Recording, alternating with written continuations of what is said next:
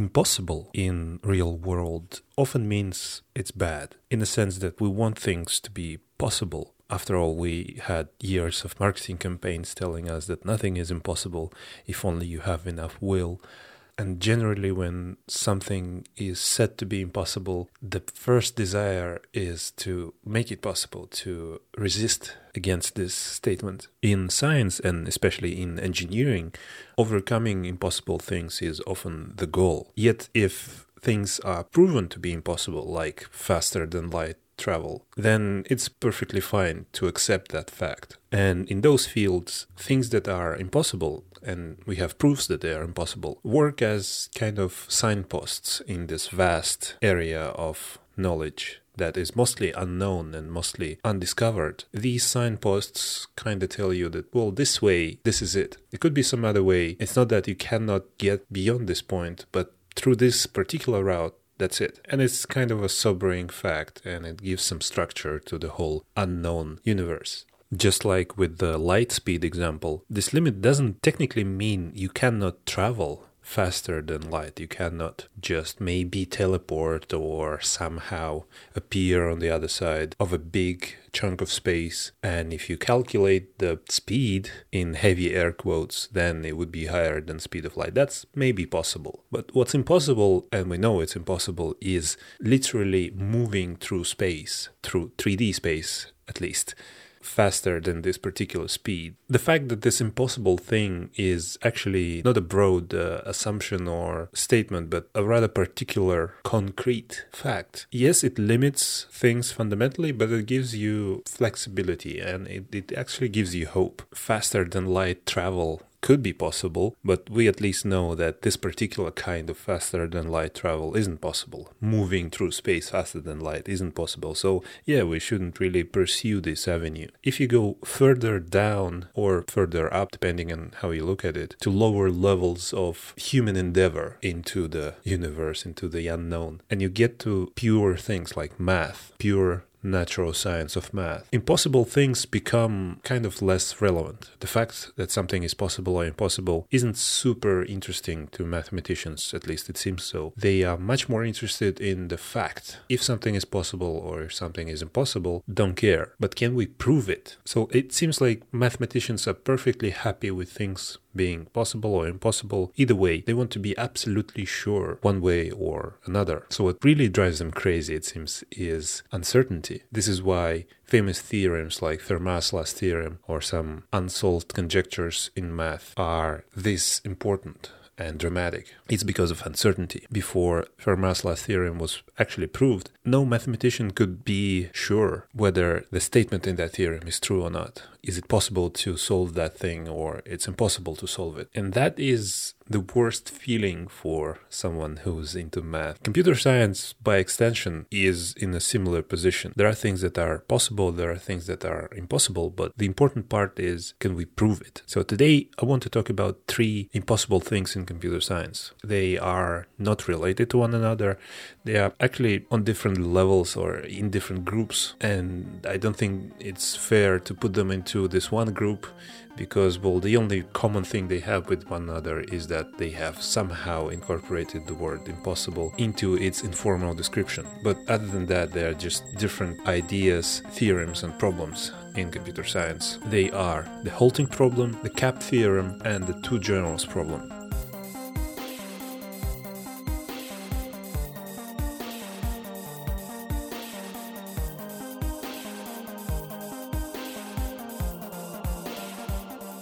So we're going to start with the halting problem, which is, I guess, the closest to everyday programming, or I'd say the most relevant to everyday programming, yet it's not really something we think about because it describes the edges of what's possible, the edges of the outskirts of computing in general. Can you write a program which analyzes any other program and tells you with certainty whether that other program halts or not? By halting, I mean the program finishes. It doesn't work forever. It finishes, it gives you the answer. Now, whether it gives you the correct answer or an incorrect answer or says there's an error, it doesn't matter. The important part is the program finishes. It doesn't hang forever. And not halting means it hangs forever. It could be an infinite loop. It could be a bug. could be something, but it never finishes. So can you write a universal analyzer program like that? And I want to say yes, like the first desire, the first reflex says, yes, sure, why not? I guess I can write some sort of analyzer of source code. After all, many decent modern IDEs and debuggers and some programming environments do exactly that. They tell you, for example, you have an infinite loop, or this part of code is never reached. They somehow analyze code and tell you something before it even runs. There are static code analyzers. There are dynamic code analyzers that somehow analyze the code as it runs, and they can tell you that something is wrong. So clearly this is possible. So yes, but the answer to the halting problem is no. It's impossible to write such a machine. The important caveat here is that it's not impossible in some cases. Like in this case, it's clearly possible. A program can deduce if there is an infinite loop, even a complex one with some dependencies and variables and dynamic substitution and stuff like that. It's still somewhat possible, and it's getting better. The halting problem says it's impossible to write a universal machine that works in all the cases. In other words, there will always be the case where it's impossible to predict whether a machine going to halt or not. And the proof is rather simple, but you have to imagine a little bit. Just to make it simpler, we're not going to talk about machines or programs. Let's just talk about functions and data, because it's the same thing. A function is technically a program, and a program is technically a machine, and a machine is technically a computer, and the computer is technically a Turing machine. And this is what Alan Turing was actually talking about in this particular case. It's easier to think about this problem as a computing problem, but underneath, he was actually trying to solve a mathematical problem, in particular in the area of math called formal logic. So he was trying to solve the decidability problem in formal logic, and it turns out formal logic is undecidable. But that proof would have taken us quite some time, and I don't think it's a good idea to talk about it in detail in this audio format. But the beauty of the halting problem, and the beauty of many proofs in computer science, we're going to talk about this later, is that it gives you a different perspective, and it's often much more visualizable, especially to technical people who are already familiar with some concepts like functions and data and arguments and running code, etc. So imagine the question was about a function. Does a function exist? A function that analyzes other functions. And in many programming languages, functions are first-order concepts, meaning you can pass a function to another function as argument. Functions and data are the same. Assume this function exists. You just download some library, connect it to your program, and now you can import this one function called analyze. The API description says just pass it two arguments. First, pass it the function in question, the function you want to check. And second, pass it a string of data that will be the input for that function. And this analyze will return a Boolean value, true or false. True if that given function with that given input halts or finishes, and no or false if it never finishes, if it loops forever, hangs forever. It would be great to have this kind of tool in my disposal as I write code, because infinite loops aren't the only thing that cause programs to never finish. They could be just some mistake in my code or some combination of things happening that I didn't think about. It would be great to have my debugger or IDE tell me that. It would be also great to have this sort of analyzer built into the operating system, because how often do we see apps just not doing anything and thinking, well, should I close it? Should I restart my computer, or should I just wait a little bit more? Sometimes I wait and it unhangs and everything is fine, and sometimes I wait for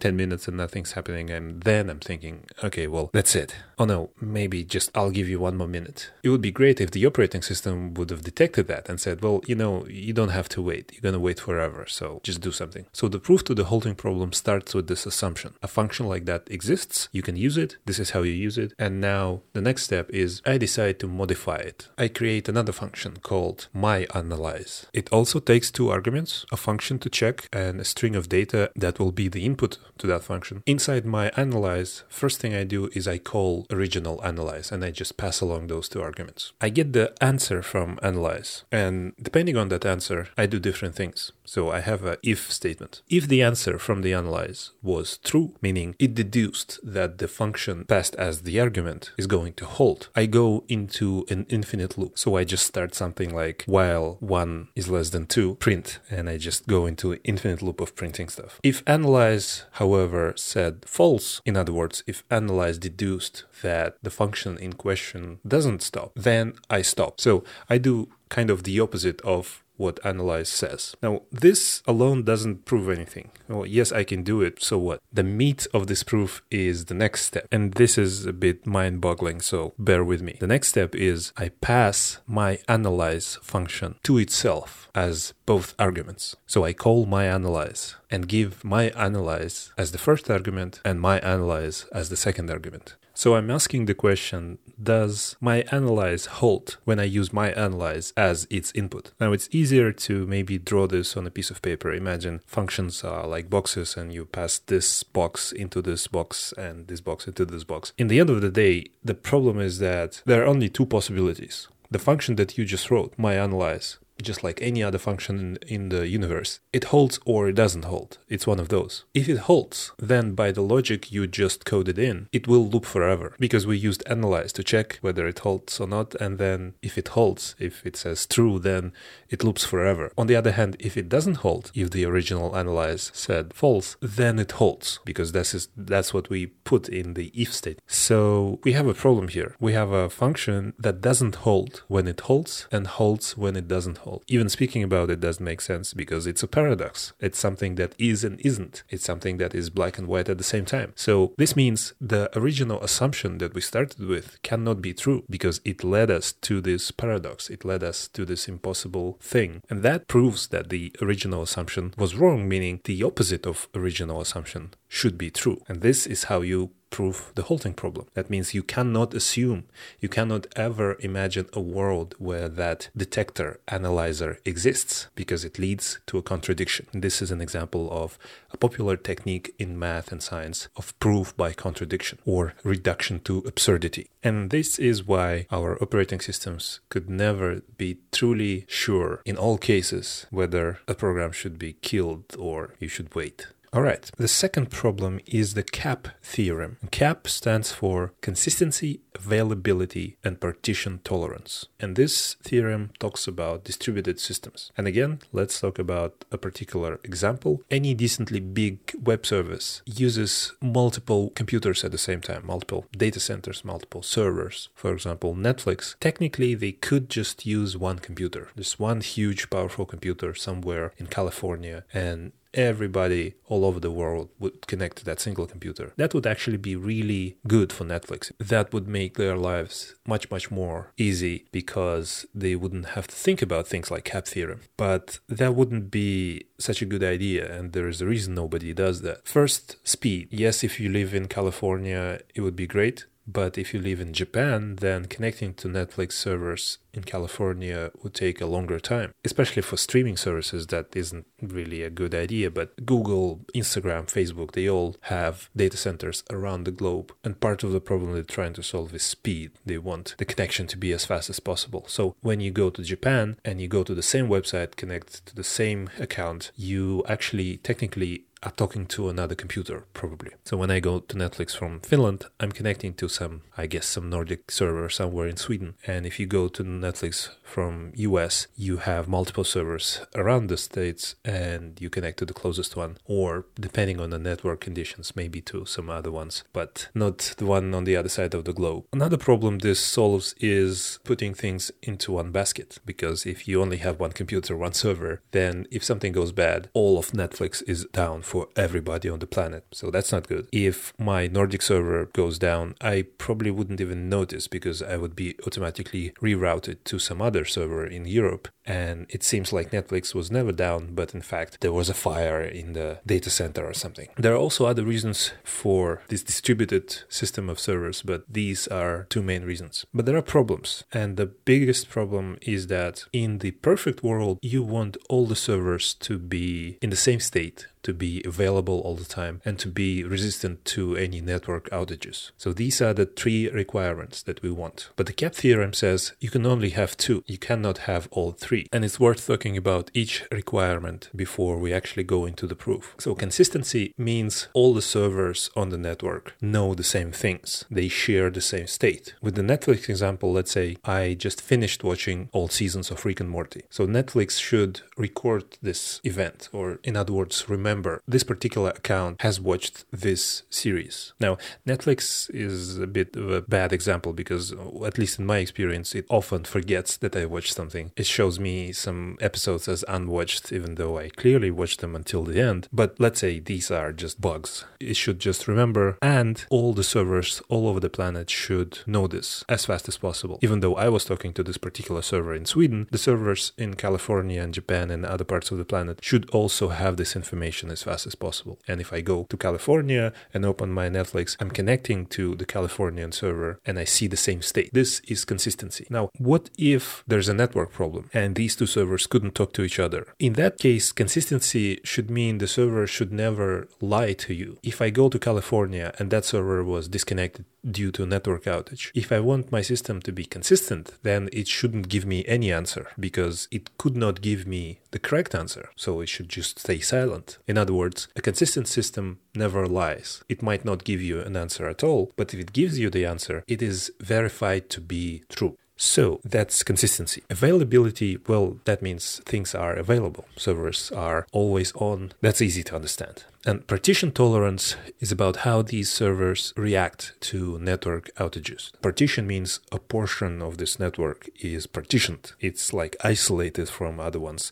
There's a wall erected around them and they cannot talk to each other. If something really bad happens when the network is out for a part of the servers, if it's a catastrophic event, that means the system wasn't really partition tolerant. It reacted to a partition in a bad way. And if nothing bad really happened and everything is perfect, then it has a high partition tolerance. It's really good. So these three requirements, CAP theorem says you can only have two at the same time. And it's easy to prove because, well, you can just imagine starting with two and then seeing how the third is always impossible. So let's start with the first two. Let's pick partition tolerant and available. I watched Rick and Morty here in Finland. This information is saved to the Swedish server and it's quickly replicated to other servers in Europe. But there is a problem with the international network cable. The cable that goes from Europe to the United States is broken. A shark ate it. This information isn't replicated to the United States servers. But since we had chosen for the system to be available at all times, if I magically teleport to California and log in into my account there, I will see that Rick and Morty isn't watched. So it's not really true, but the system has to be available. We put this requirement in, so the server should always give me an answer, some answer. So this means the system isn't consistent. So we cannot have consistency in this scenario. Okay, let's pick another two. If our system is partition tolerant and consistent, this means the servers should give correct answers only. And if they cannot give a correct answer, they should just be silent. In the same situation, I watch it here, I teleport to California, I log in, and I don't see any information about my watch status. It says, I don't know whether you watched Rick and Morty or not, because the network is down and the server knows that it doesn't know the correct answer. And how does it know that it doesn't know? Well, there are ways to check. There could be some timestamp related checks, or an easier thing to imagine is that when I ask a server a question, then it should first verify the answer with all other servers because it needs to be consistent. But since a shark has eaten the network cable, it cannot talk to parts of the network. It cannot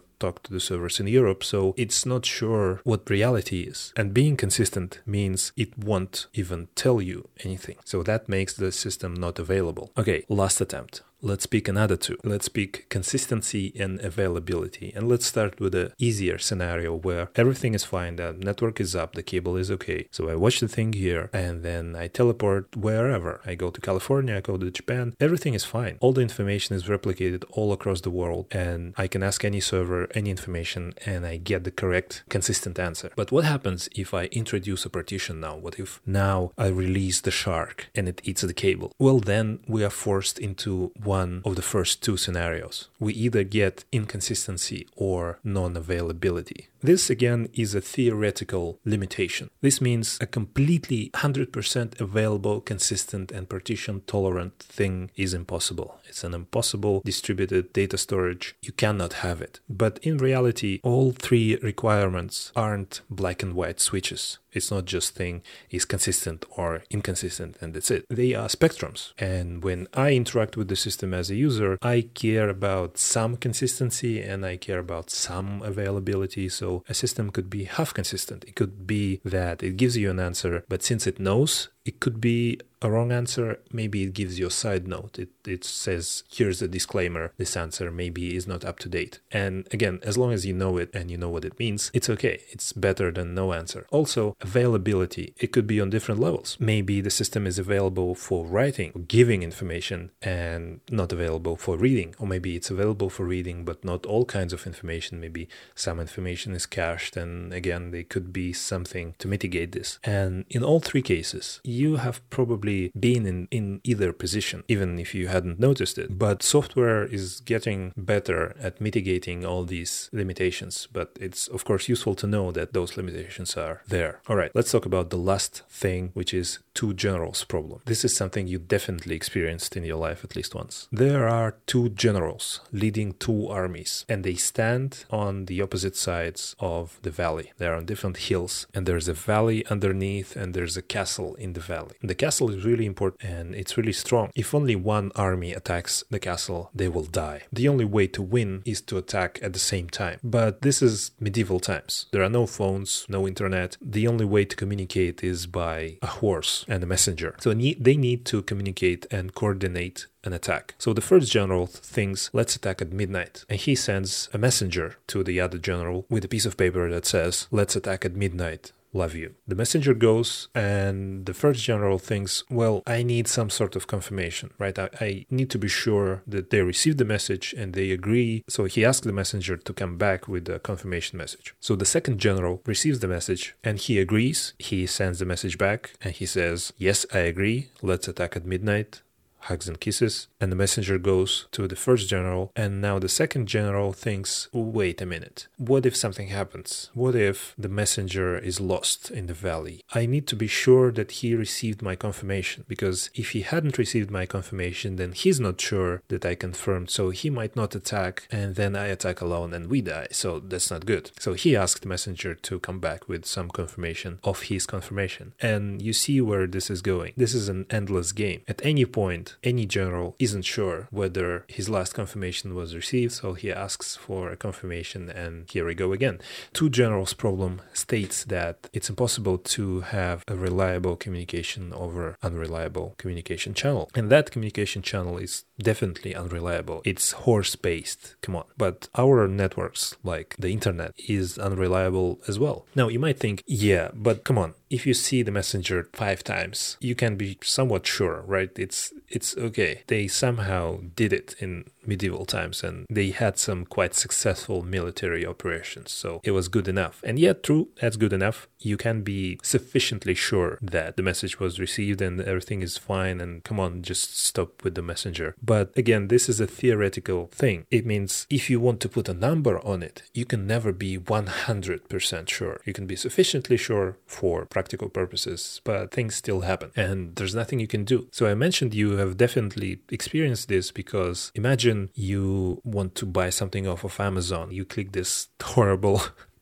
one-click buy button. Your browser hangs and you wait a minute and then it says something went wrong. Try again. Now, if you think about it, if you know about the two generals problem, or even if you don't know about this problem and you're not a computer scientist, but you just think, okay, so I'm here, I'm at this computer and I send the information with my payment stuff to the Amazon computer, which is somewhere else, maybe in California again. And then my computer says something went wrong. Now, why would it say that? Maybe it says that because the confirmation of my payment didn't come through. But that doesn't mean the payment didn't come through. That's just the confirmation. Maybe when I clicked buy, my information was successfully sent to Amazon and Amazon successfully charged my credit card and created the order and everything is fine. But then it had to send a confirmation message back to my browser. And maybe this is when something went wrong with the network. A shark attacked again and my browser never received the confirmation message. It's programmed to react to this by saying something went wrong, try again. You would be pressed to try again, but maybe that would charge you twice because you've been already charged. Now, again, there are ways to mitigate this. Well, maybe you'll be charged twice and then the customer support would quickly fix this and yeah,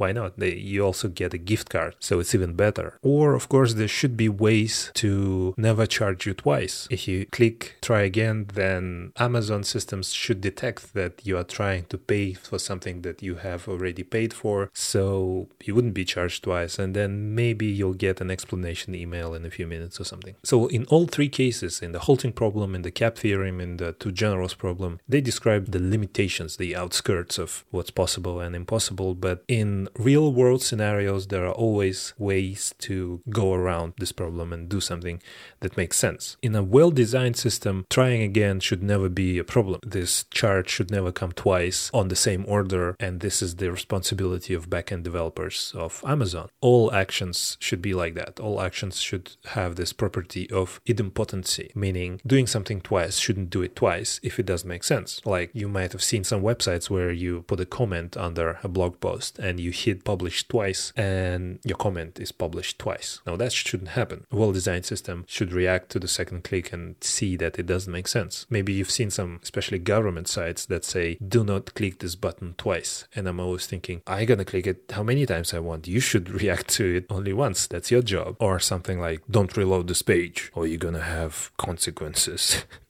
And again, a well-designed system, and it's possible to design a system well enough so that clicking a button any number of times you want or reloading the page shouldn't really break anything, shouldn't really affect the things that are happening. It's interesting to see how computer science problems, especially the first one, the halting problem, while being part of math, computer science being part of math, it brings back to math a notion of time, and at the same time it kind of shows you the time is not super relevant. If you look at math, it's mostly kind of timeless. It talks about facts and it describes facts in a declarative manner. It just says this is this and we see that this means this, and it's not really concerned about things happening over time. Yet there are parts like algorithms, first mentioned thousands of years ago, or in a more recent times, Persian mathematician Al-Khwarizmi was talking about formalizing algorithms, and this is where the word algorithm comes from. It's his name, and his name comes from the name of a city called Khwarezm, which is today in Uzbekistan. And that was more than 1,000 years ago. Before that, ancient Greek mathematicians, when talking about what they can do to triangles and spheres, they were talking about processes, the steps you have to take. So mathematics had a notion of time or things happening over time a long time ago. For the most part, even proofs aren't really about time. Well, a proof by contradiction, I guess, is more about time because you have to take steps and you have this process that you go through. But many other proofs are kind of declarative. They just say, well, this is this and this is this. And the only reason we perceive it as things happening over time is because, well, everything happens over time for us. We are four-dimensional creatures. We live in dimensions, one of which is time, and it always goes forward. And if we read a declarative, timeless mathematical piece, then we perceive it as things happening over time. But that's not part of math. That's part of our perception. Computer science is mostly about computing, and computing is things happening over time. Computing would be probably impossible without time, and this is why Alan Turing, when thinking about computing, imagined a Turing machine, a machine that is really, really mechanical. Even though it's a hypothetical idea, it describes a really imaginable mechanical machine, and our computers look a lot like that machine. So that machine works over time. There are processes that happen over time, and they describe computation. But at the same time, there's this Turing-Church hypothesis where we can see that Turing machine, being a mechanical machine sort of thing, describes a model of computation that can also be described without it. Lambda calculus, invented by Alonzo Church, shows that you can achieve the same level of computation in a drastically different manner. Lambda calculus doesn't talk about machines or processes or things happening over time. It's highly mathematical. It's a declarative notion that just describes facts. And by seeing and proving that the Turing machine and lambda calculus are equivalent, we see that time is kind of secondary. It's not super relevant. It could be, but it can also be avoided. And this isn't a concrete topic of conversation. This is something that came to my mind, but time time is interesting in this way. It seems like it's really important, but sometimes we see that it's not really. Even in physics, most of the laws of physics kind of don't care about time, especially they don't care whether time goes backwards or forward. Either way, it works. But some parts of physics, especially parts concerned with entropy, they seem to be tightly connected to time going one way and not staying in place. This is just interesting to think about, but we are going way too deep. We have to stop here. Thank you. I hope you liked it. Until next time, cheers.